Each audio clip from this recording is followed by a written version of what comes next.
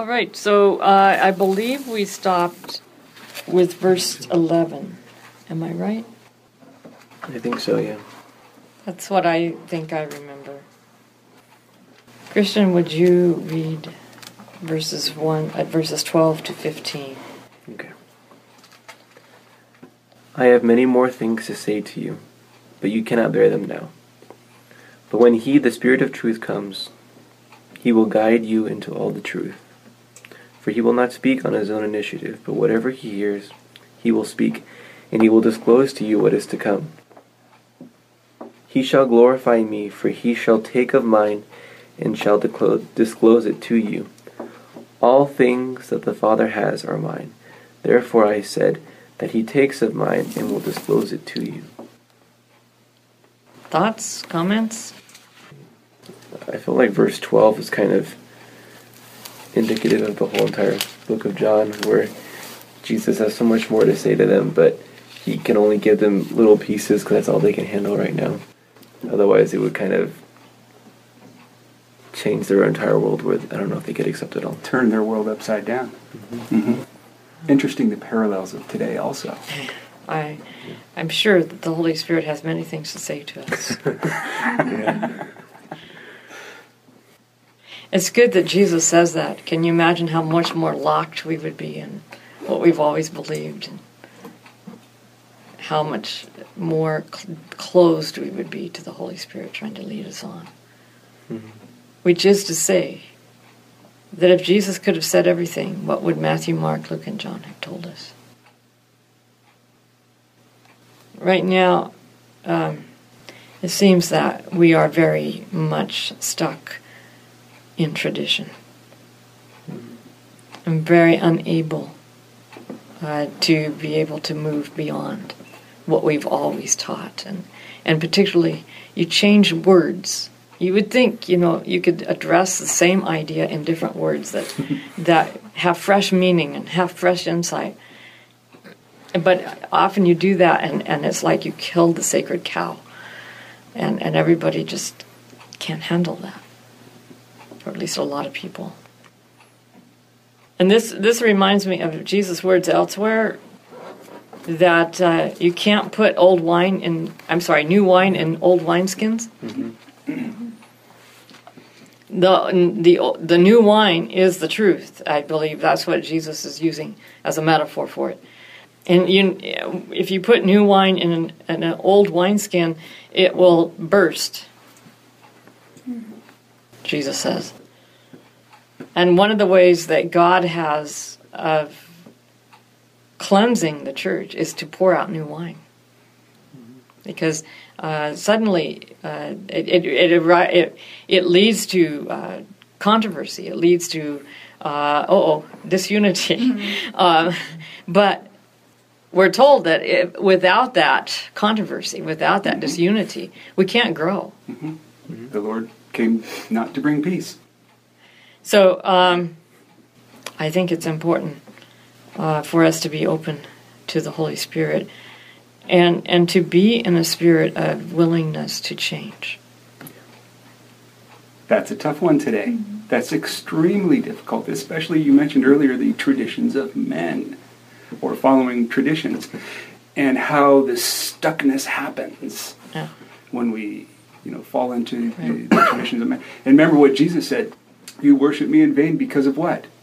The traditions of men, mm-hmm. or the traditions of the elders. Mm-hmm. That's a tough one. Yeah. What then are the traditions of men? Now, I'm going to come back to something I've said before. Static versus dynamic. Yeah. Still face versus active face. And I've pointed out in this class and many other places that the beginnings of static art is idolatry. Once you have an idol, you have something static that is not temporal, not in time, but is in place. And it is not active or dynamic. It is still and impassionless. No expression on the face. No movement. And in it, and I've just finished teaching a class called Babylon the Bible. And we spent one day talking about what the Babylonians did to their gods. The gods didn't do anything for them. They never initiated any relationship. They were not active. They were totally passive. And so consequently, the Babylonians had to do all kinds of things for them and to them. So you have a sense of a human-contrived religion that we make our own gods. And then we do things through them. And we call that worship. Mm-hmm. Well, having tradition, having a statement of beliefs that we set and cement, and then treat like a creed. Mm-hmm. Questions on doctrine, sure. Well, there's more. Maybe I should enlighten you that there's an attempt now to endorse religion professors in all Adventist universities and colleges. And in order to be endorsed, we have to sign 5 statements. And if that isn't a creed, I've never heard of one. Power and control. So we have these tendencies to put truth in a box. Shut the lid on the box. You know, if you do that to light, what happens to the light? Well, see, I have this light shining in this box. Oh, I'm going to protect it. Out goes the lid. End of the light. The light might shine on the box, but it's no longer in the box. And this static form of religion is man-made, human-contrived, and idolatry. It is as idolatry as if we danced around a golden calf. So I have many things to say to you, and you cannot bear them now should be the end of our static religion. Because only as we progress in our understanding of God can we be said to be walking in the light. The minute we stop still and say we have all the light we need. What do you suppose the static face of the church looks like? Well, we used to call it stained glass, but a lot of churches don't have stained glass anymore. They have picture windows. I think you can walk into just about any Adventist church on Sabbath morning and see static people sitting in static pews. Mm-hmm. And so if we were to take a look at the static face of the church, one place where we could find it, if we can bear the truth, is to simply Google Ellen White statue and look at that face. Ooh. Now you're cutting close to home, aren't you? I'm 4th generation Seventh-day Adventist. Yeah. What does that static face look like? Yeah. Or maybe the bust of a former General Conference president in the General Conference building. Seriously? Or the statues of people welcoming the Second Coming that are in the lobby of the General Conference. I visited the General Conference for the first time last September, and I was amazed. We have beautiful artwork, beautiful static pictures, beautiful sculptures all throughout the building. It's a work of art. We give a lot of our space in that building. Well, in the adjoining building, I shouldn't say adjoining, the building across a little bit of earth, they have cubicles for everybody. Open space cubicles, and that's where the Adventist Review is and a lot of other offices.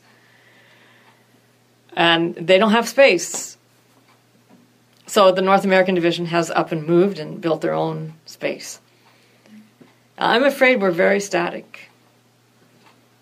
And I'm afraid that the way we portray God, even though he might have a smile on his face, is still static. There's nothing to touch us.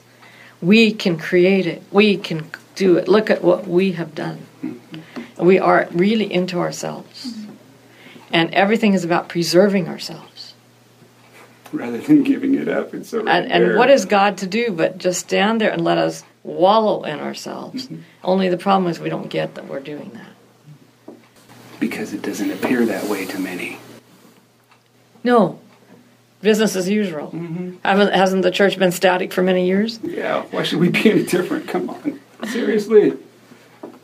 There's been many static generations, I'm afraid.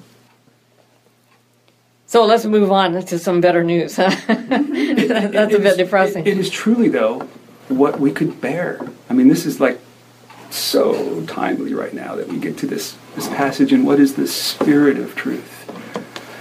Because what is then the Spirit of truth? So when the Spirit of truth comes, he will guide you into all the truth. Adventists were built on that belief, weren't they? The Spirit had guided us into all truth. And more than that, he had given us a gift of prophecy to guide us further into all truth. And what is the Spirit of prophecy? That's a term. I use that term because that's what the church has long called Ellen White. But that's really not the Spirit of prophecy. But it extends beyond that, right? And here's what I think, that when the Spirit of truth comes, he will continue to guide us into all truth. My sense is that this is, and I need to get a Greek New Testament. Find John. John 16:13. And when he comes, the Spirit of truth, he will guide you into all truth. Now, I truly believe that John is very Hebraic in his thinking. Mm-hmm. And in Hebrew, the future, so-called future tense, is also a present tense, whereas you don't have that ability in Greek. In Greek, it's just future. But it's an ongoing kind of action. It's not a static action. It happens. It's a dynamic, ongoing process. So when the Spirit of truth comes, he will continually guide you into all truth, and that truth will always be progressive. You will always move forward. Right. He will tell you what is yet to come. Yeah. And he will speak whatever he hears, and he will declare to you the things that are to come. He will glorify me, because he will take what is mine and declare it to you. Okay, so the Spirit doesn't come on his own reconnaissance. He comes to reveal Jesus to us. Mm-hmm. But that isn't the end of it. Mm-hmm. All that the Father has is mine. Mm-hmm. Jesus came to reveal the Father. Jesus came to speak on behalf of the Father. For this reason, I said, he will take what is mine and declare to you. Why? Because when he takes what is Jesus, he takes what is the Father's. And so the Spirit's ultimate goal is to lead us to the Father and to reveal the Father. The active, dynamic face constantly moving of the Father. Constantly moving. Constantly progressing. Right. Yes. Right. Yes, it's interesting. When we go back to John 4, then when the day will come when you will worship me in spirit and in truth. Yeah. So like, and my mom kind of, I think, misconstrued the verse a little bit, because she'd go to Adventist church on Saturday and go to Assembly of God on Sunday. And when I said, Mommy, it's too, she had bone cancer at the time. I said, Mommy, it's too much. You need to slow down. And she says, honey, the Bible says you'll worship in spirit and truth, and we may have the truth, but we don't have the spirit. Like, so she was going there to have her praise music, because they were excited about Jesus, She said, we're so dead. So anyway, I think there's more to the Spirit than that. But God bless my mom. So, well, but it is true. She was missing something that we don't have, and I'm not saying we should start jumping in the aisles and having senseless feelings. But we need a dynamic relationship with God that is so active and so vibrant, and continues to grow. That new light. That we jump out of our box. Mm-hmm. Right. Yeah, that's true. Yes, Give it to the cats. Cats love boxes. And so, my dear, what is the Spirit of prophecy? It's the Spirit that inspires the prophets. Okay, so it's coming from the Holy Spirit to the prophets. He reveals the truth to the prophets. Okay. But understand that the prophets of the last day may not be like Ellen White.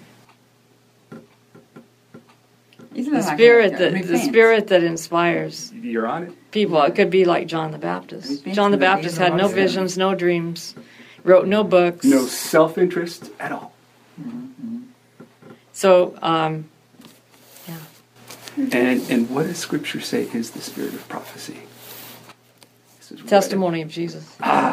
You are. Right. The Right. spirit of prophecy is Yeah. the testimony of Jesus. And so and to me, that is the chief test of anybody who claims to have the spirit of prophecy, is whether they reveal Jesus. And if they reveal Jesus, they have to reveal the Father. Because you can't do that without the other. Mm-hmm. And now what can we bear if we knowingly deviate from Scripture? Well, You see, this is the real tough part. This is where the sword will cut into the marrow. we cannot shut down the light and expect more. But it's true. God wants to bless us. We got to let Him. Capacity. I think to of receive. I think of We're talking Ellen about- Ellen White's first vision.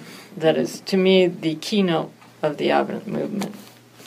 The group of people moving on a path, a narrow path, set up high above the earth, on their way to the New Jerusalem, and Jesus is at the top of that path. And as long as they keep their eyes on Him, they keep moving forward, closer and closer to Him. But as soon as they turn around and look at the darkness and murmur and complain, or look at other people and start bashing them and start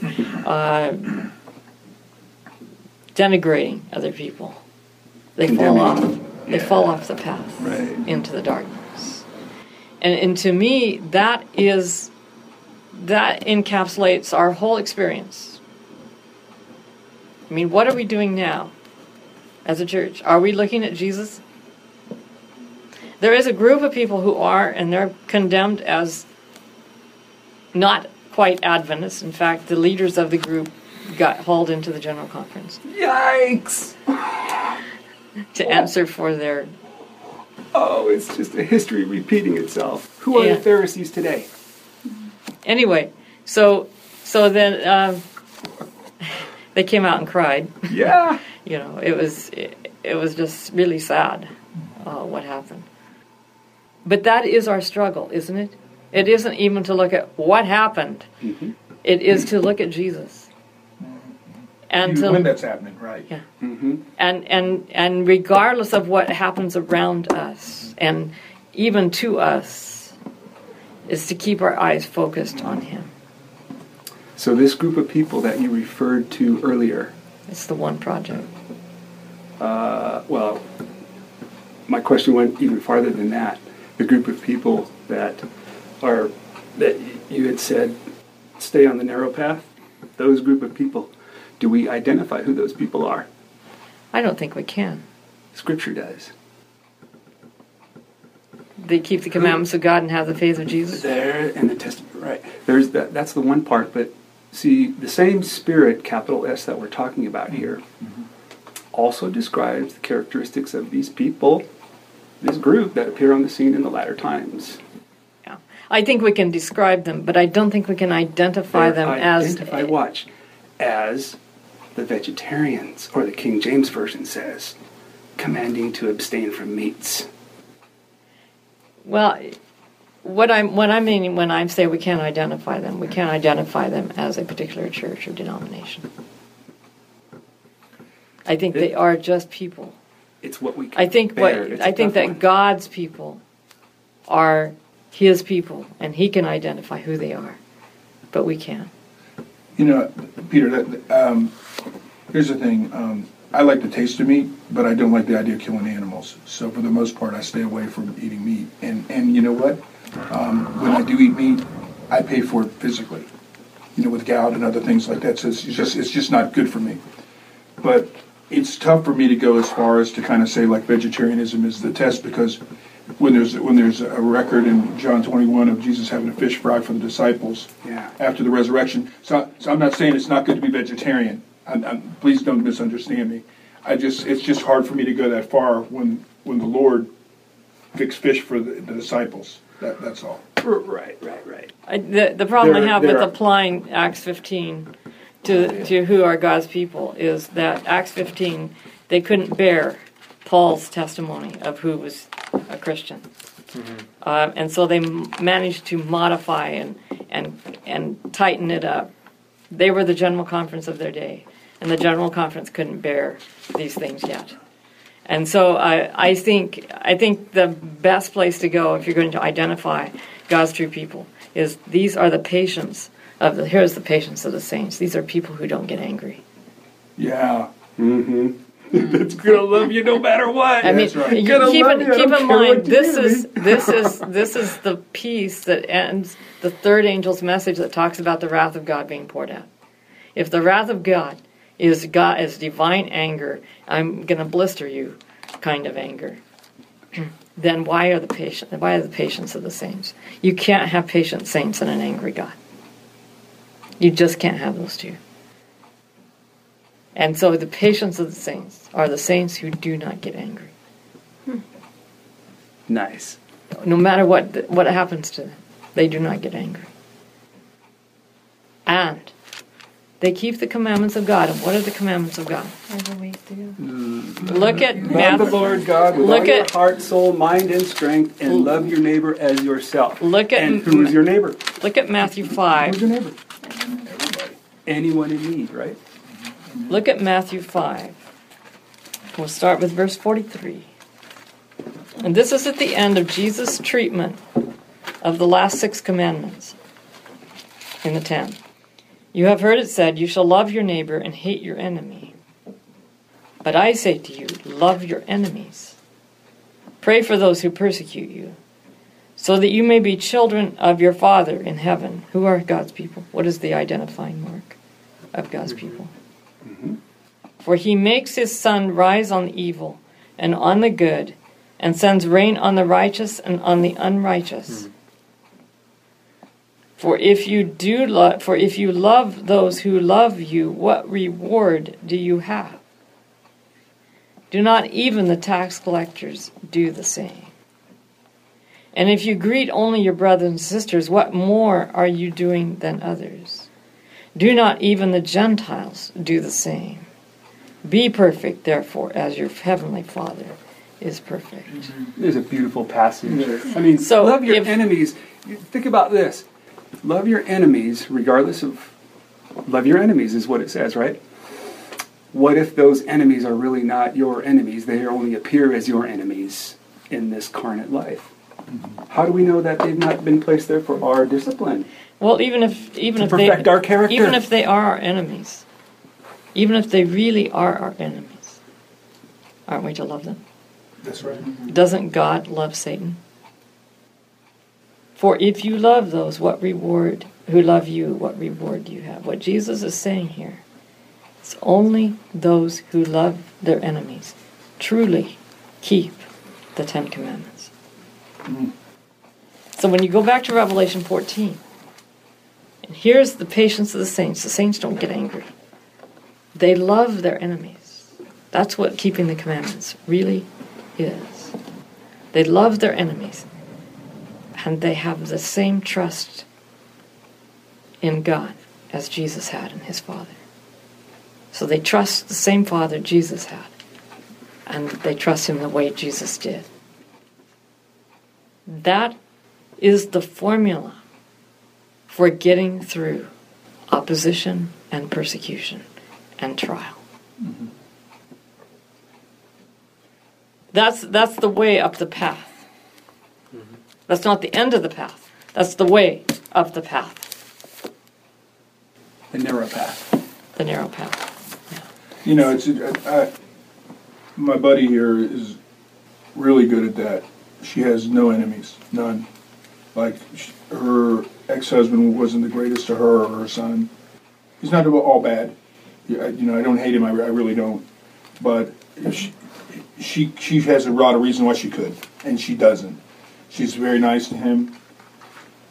She's nice to my ex-wife. She's nice to my kids. She's nice to everybody. She has no enemies, none. And like for me, like with my ex-wife, I want God to bless her. I wish her well, and I mean that sincerely. But I don't want to be buddies with her. You know, like other than like, how are you doing? I don't, you know, and I really do want her to have a good life. But like, I'm not as nice. I'm just not as nice as her. So, but thanks, Princess. So anyway. Well, all of us have places that you have to get better, you know. You're good. You're good. You don't have Just that. My stepmom, salvation. her and my stepmom are the only two people I've met in my life that I've known well that are like that. So You know, that's fascinating. It's what you said earlier about how did you say God loves Satan? There's another reference to that in Luke, which is, I think this is the only place in Scripture, it's in Luke 10. When the 72 came back, one of the things that Jesus said was that, do not rejoice that the spirits submit to you, but rejoice that your names are written in heaven. Because think about this, those are demons. Those are angels that at one time fellowshiped with the Lord God. Mm-hmm. That's love. Can you see it? Mm-hmm. Well, Jude makes it very clear that God is polite, even to the devil. He doesn't give railing accusations against him, but says, "The Lord rebuke you." Mm-hmm. And now he stands condemned. Yeah. So, back to chapter 16 in John. A little while, and you will no longer see me, and again a little while, and you will see me. Then some of his disciples said to one another, "What does he mean by saying to us, 'A little while'? And you will no longer see me, and again a little while, and you will see me, because I'm going to the Father." They just can't grasp that Jesus is not permanently here on earth. He's not just like another human being. They said, "What does he mean by this, a little while?" We do not know what he's talking about. Jesus knew they wanted to ask him, so he said to them, you wonder why they didn't just ask him. Jesus has to say, "I know what you want to ask me." I think it's their pride. I think they really just have an awful lot of pride.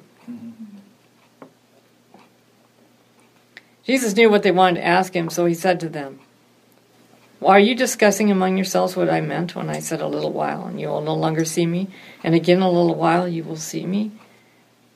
Very truly I tell you, you will weep and mourn, but the world will rejoice. And you will have pain, but your pain will turn to joy.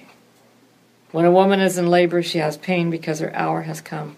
And when her child is born, she no longer remembers the anguish, because of the joy of having brought a human being into the world. So you have pain now, but I will see you again, and your hearts will rejoice, and no one will take your joy from you." And I'm going to stop there. No one will take your joy from you. Yes. I read a story to my God and Human Suffering class. It's kind of the last act of the quarter. I spend the whole quarter mostly listening and asking questions. Mm-hmm. We sit in a big circle, and everybody wrestles with questions about the issue. And so finally I said it was my turn, and the first thing I did was give them a handout on how I viewed the problem of God and human suffering and the solution. And I don't have anything major to add to the discussion. There's many books that have been written that are very excellent. They only present a part of the whole. That's all a book can do. There's simply no masterpiece out there that can address it from all sides. But finally I ended with a story that I wrote in 2004 or 2003, and it got published in the Adventist Review in 2004. And it's called Joy in the Morning. And it's the story of my long, grueling 15-year grind to get my doctorate. I ended up in the wrong program. I thought I wanted to do New Testament. I did. I also had planned that when I finished my New Testament doctorate, I would go back and learn Akkadian so I could study the ancient Near East, because I wanted to get to the bottom of Babylon. Wow. And I didn't bother to ask God about his plans. God has an interesting way of dealing with me. So I signed up for a program that was called the Joint Program in Ancient Near Eastern Religions, the University of California, Berkeley, and the Graduate Theological Union, also in Berkeley. I thought I could do New Testament because it said they went into the Roman period. You could cover the Roman period. So I thought, well, that's the New Testament. So I signed up for the program. It meant applying to the two institutions, getting accepted by both. And I arrived here in California. I was overseas when I applied. I arrived back in California in 1987 and met with my advisor 2 weeks before school started. I handed him my plans to study Romans. And he hit the roof. He said, this program is not New Testament. You cannot do New Testament with this program. This is only Old Testament program, and you could study the ancient Near East. Wow. And I drove home with my world turned 180 degrees. And realizing that my someday was God's now. And this is what he wanted now. But I was ill-prepared. Totally ill-prepared. I had planned on New Testament, not Old Testament, not the ancient Near East. Specifically. And so I ended up in this program for which I was ill-fit, competing with students who had taken 3 to 5 years of Hebrew. If it had been Greek, it would have been wonderful. But 3 to 5 years of Hebrew classes before taking their advanced doctoral level classes. And I had a very poor 1 year of Hebrew, which was equivalent to about a few weeks of Hebrew. And on top of that, I had to work full-time starting my second year before I was finished residency. So I was taking full-time classes, working in a full-time job. And the last quarter of the last semester in my residency, you have to do 2 years residency. In that last quarter, I taught my first class here at PUC. Wow. On top of all. I mean, I crawled through my doctoral program. And I'm not great at languages. Whether it's aptitude or just not enjoying the tedium, I don't know what it is, but I just am not great at languages. People think I am because I've studied languages, but it isn't my best suit. So it took me 9 years to pass all the language exams I had to pass. I had to pass 4: French, German, Hebrew, and Akkadian. Why French and German? That's standard for all theological studies. Because a lot of the very important works are done in German and French. Mm-hmm. Okay. Yeah. And that's been explicitly true in areas that I have studied. I have to use German. I have to, and I've used it postdoctorally. I mean, back to Bohemia, right? Yeah, interesting. Yeah. So anyway,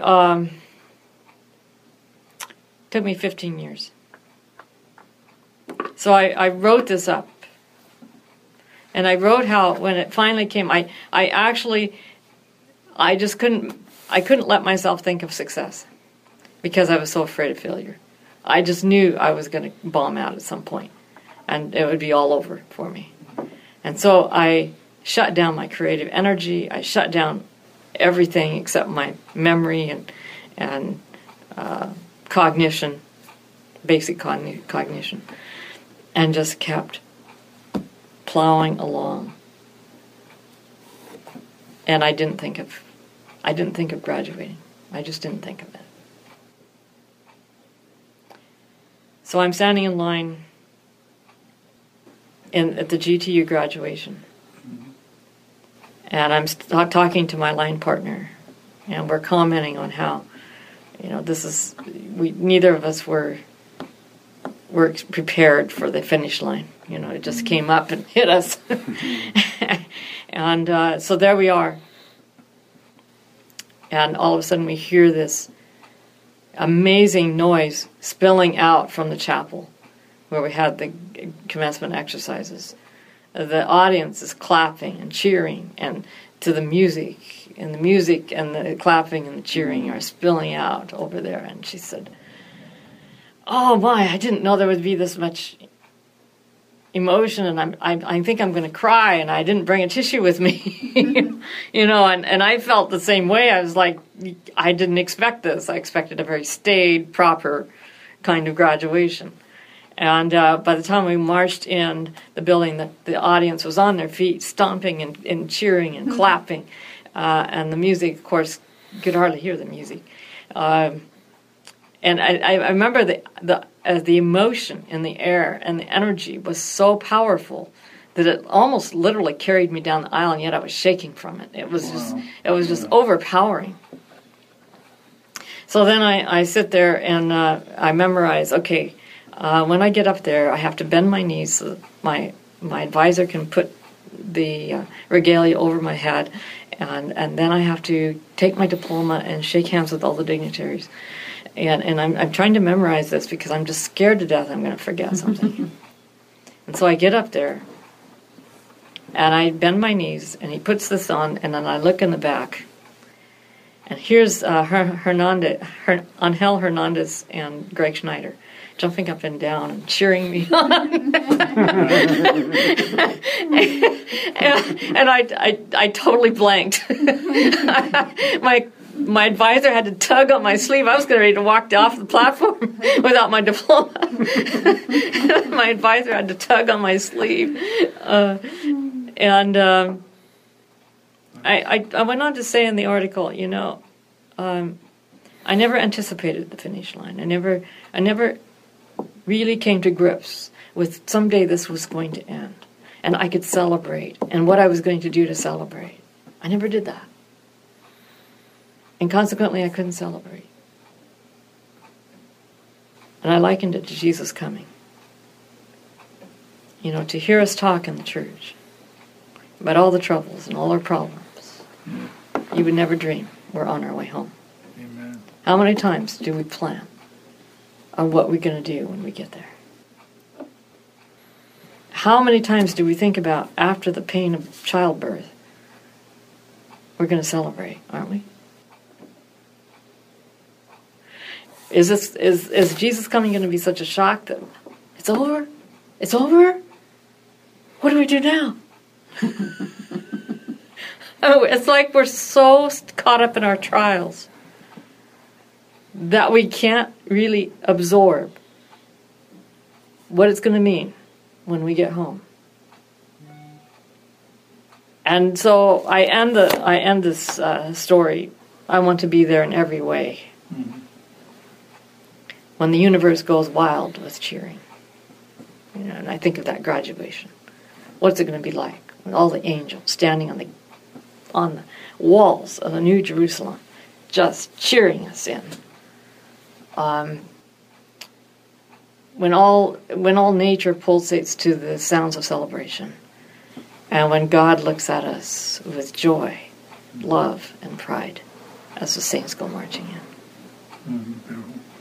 And to me, that's what Jesus is talking about here is, I know you guys are going to just be so depressed pretty soon. I'm going to be in the tomb.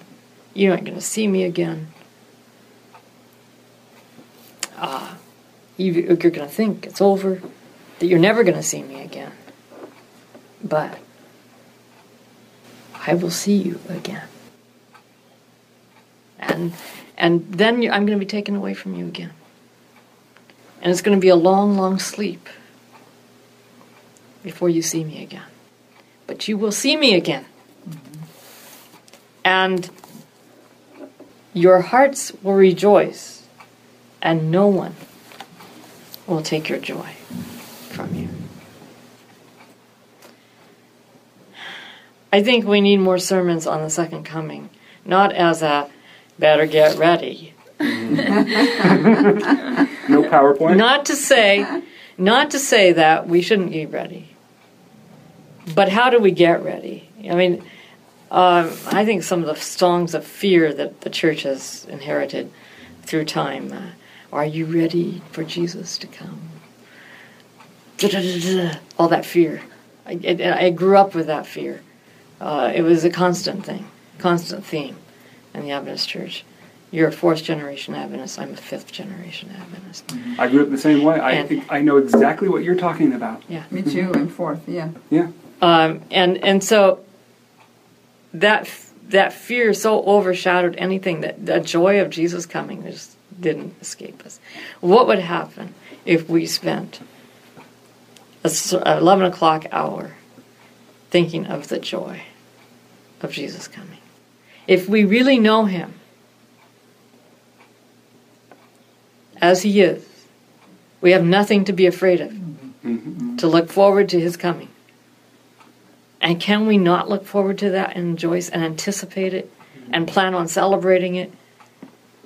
It's just like the virgins, who some of them took oil for their lamps, and the other ones did not take a jar of oil. But we'll get the jar of oil later. It's fascinating. So I would like to suggest that we anticipate it with joy. I had a student in my God and Human Suffering class. One day we were talking about the life God originally created and the life that would happen again. That's near the beginning of the quarter. She got off on I can't say rant because this was joyful. A joyful rant? Joyful rant, if there can be such a thing. But she just went on and on and on, just bubbling over about what she was going to do in heaven. And she was going to talk to this person and talk to that person, and she was going to do this and she was going to do that. And she was just bubbling over. And I was sitting there in just joyful amazement that a student in her 20s had that kind of joy and anticipation. Because usually in your 20s, you're like, but I want to get married first, but I want to have kids first, but fruits of the Spirit right there, yeah. But she did, and I at the last class period, I thanked her for having that spirit of anticipation, anticipatory joy. After all, it's a wedding banquet. Our time is up, and this is a good stopping place. So mark that no one can take our joy from us between now and next week. And we will start with verse 23. And poor Doug will be gone when we do chapter 17, I'm afraid. Because I think they've left for Oregon, or Washington, rather. He didn't want to be gone when we did that. He's back on the 11th. So I'm wondering if we should skip chapter 17 and come back to it when he gets back. Would that be a kind gesture? Mm-hmm. Absolutely. After all, the Bible is not in chronological order. We'll do wherever you take us and the Spirit takes us, let's go. All right. That's beautiful. Let's pray. Dear God, when we think of the joy that is before us, the trials of this world start getting really dim. And we find ourselves alive in your presence, looking into your face, anticipating that joy of reunion that we have waited for thousands of years, collectively, as we've been absent from you. We pray that that picture of that first look into your face might remain with us to cheer us on our way, so that as we share and as we bask in the blessed hope, we may joyfully pick up our cross and follow you home. Amen. Bless us and guide us to that end, we pray. In Jesus' name, amen. Amen.